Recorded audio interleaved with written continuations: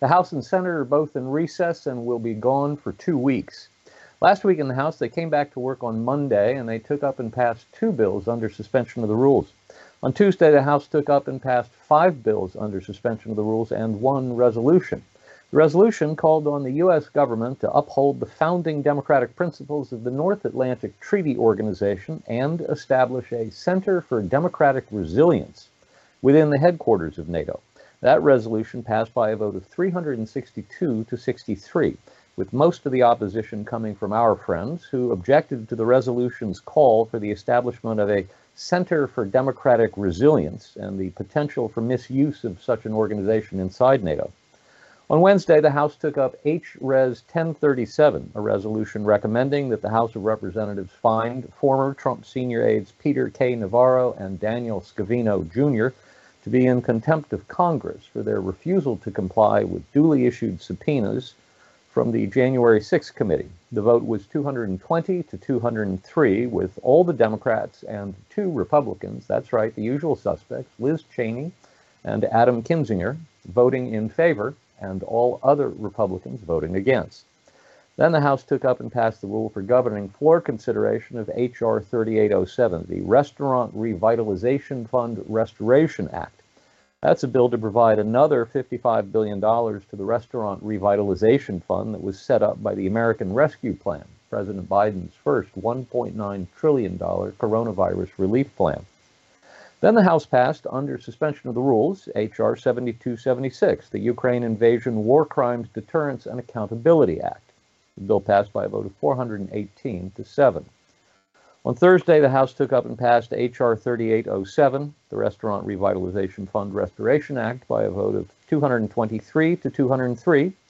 Then the House took up and passed H.R. 7108, the Suspending Normal Trade Relations with Russia and Belarus Act, and H.R. 6968, the Suspending Energy Imports from Russia Act, and then they were done. Last week in the Senate, they came back to work on Monday. They voted to discharge from the Judiciary Committee the nomination of Judge Ketanji Brown Jackson to serve as an Associate Justice of the Supreme Court. On Tuesday, the Senate voted to discharge from the Committee on Banking, Housing, and Urban Affairs the nomination of Julia Ruth Gordon to serve as Assistant Secretary of Housing. That was a 50-50 party line vote, and the tie vote was broken by the Vice President. Then the Senate voted to agree to the motion to proceed to consideration of Judge Ketanji Brown Jackson. And by voice vote, the Senate confirmed Catherine Vidal to be Undersecretary of Commerce for Intellectual Property and Director of the Trademark Office. Then the Majority Leader tried to invoke cloture on the motion to proceed to H.R. 4373, the shell vehicle for the COVID funding package the Biden administration has been trying to get passed for the last several weeks. The motion to invoke cloture failed by a vote of 47 to 52. We'll talk more about that in a moment. On Wednesday, the Senate voted to confirm James O'Brien to serve as head of the Office of Sanctions Coordination with the rank of ambassador. The vote was 71 to 26.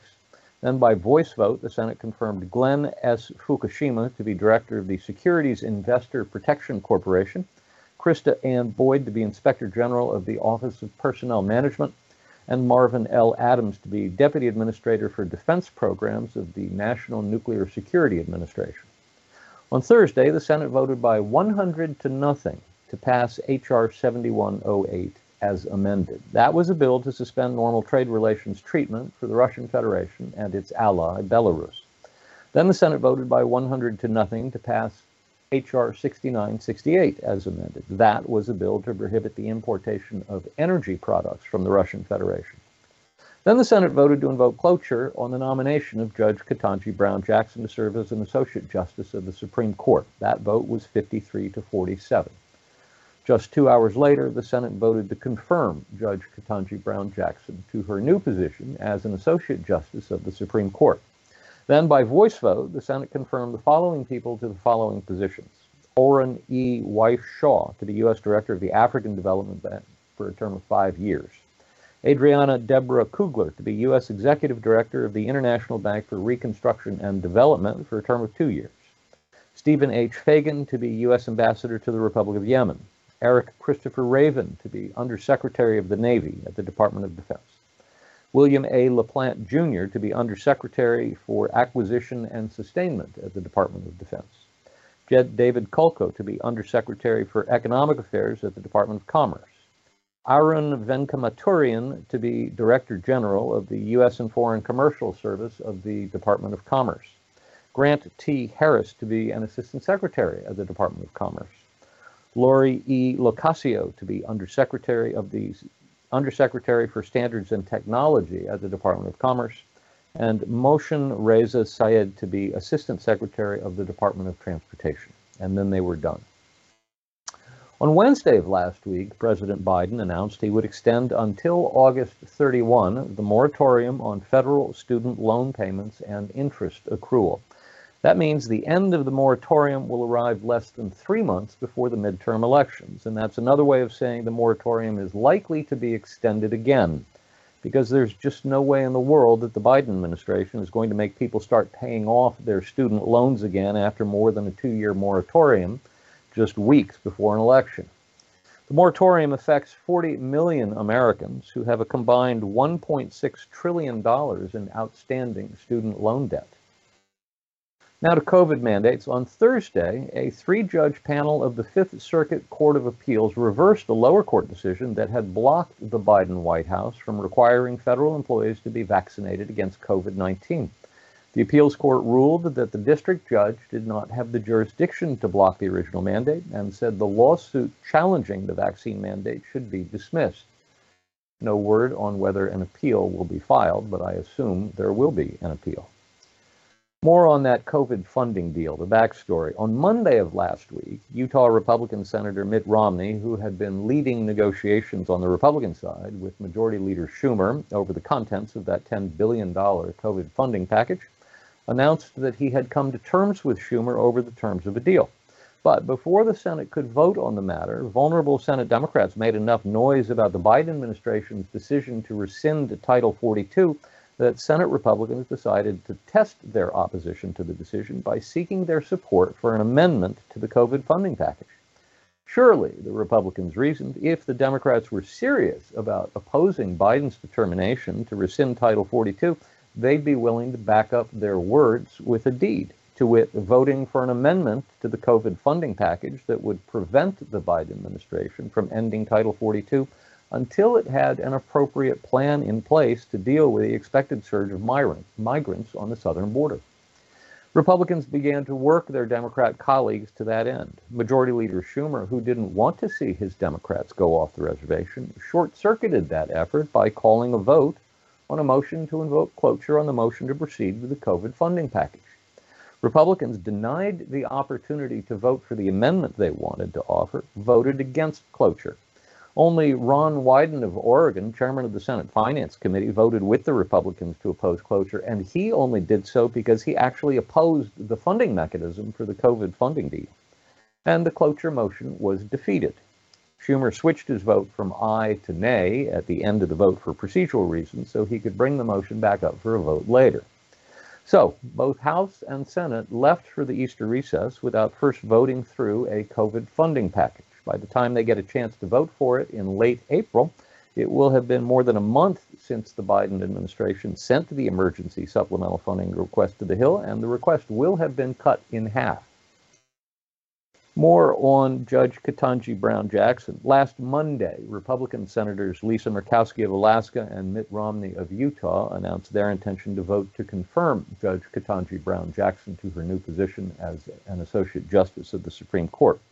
Added to the previous week's declaration by Maine Republican Senator Susan Collins that she would vote to confirm Jackson, the 3 Republicans removed all doubt about whether or not Jackson would be confirmed. At that point, the only question was when the final confirmation vote would occur. Would it be on Thursday or Friday? With the scent of jet fuel in their nostrils, the Easter recess was beckoning. Even Republican senators saw no reason to stick around any longer than they had to. So, on Thursday, just 2 hours after the Senate voted by 53 to 47 to invoke cloture and end debate on the nomination, the Senate voted by the same 53 to 47 to confirm Judge Jackson to her new position. That's not to say there weren't any hitches with the confirmation vote. California Democrat Senator Alex Padilla, taking a red-eye back from the Golden State late on Sunday evening, early Monday morning, had his flight turned around for medical reasons and had to reschedule his arrival for Monday afternoon. Since he's a member of the Judiciary Committee, the committee had to wait for his arrival before Chairman Dick Durbin could call the vote. Padilla finally arrived Monday afternoon, and the committee voted on the nomination and came to the expected 11-11 tie, necessitating that the Senate vote to discharge the nomination from the committee. Later in the week, in an interview with Axios on Thursday, Senate Republican leader Mitch McConnell refused to answer when asked whether he would hold hearings if a Supreme Court seat opened up next year if Republicans have taken control of the Senate back in the November 2022 midterm election. In 2016, of course, he refused to even hold hearings on President Obama's nomination of Merrick Garland to replace Justice Antonin Scalia after Scalia passed away and created a vacancy. But the vacancy was in the same year as the presidential election.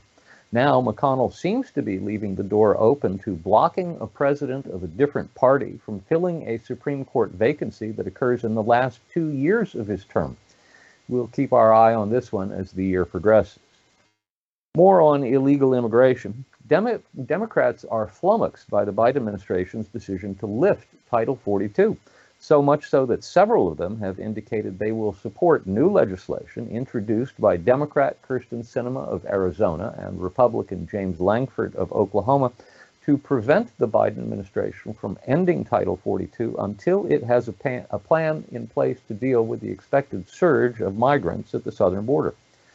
But that appears to be a political concern, not an actual concern for what will happen on the ground. We know that because when Republican senators at the beginning of the week sought to enlist their Democrat colleagues' support for an amendment to the COVID funding package, they all backed off.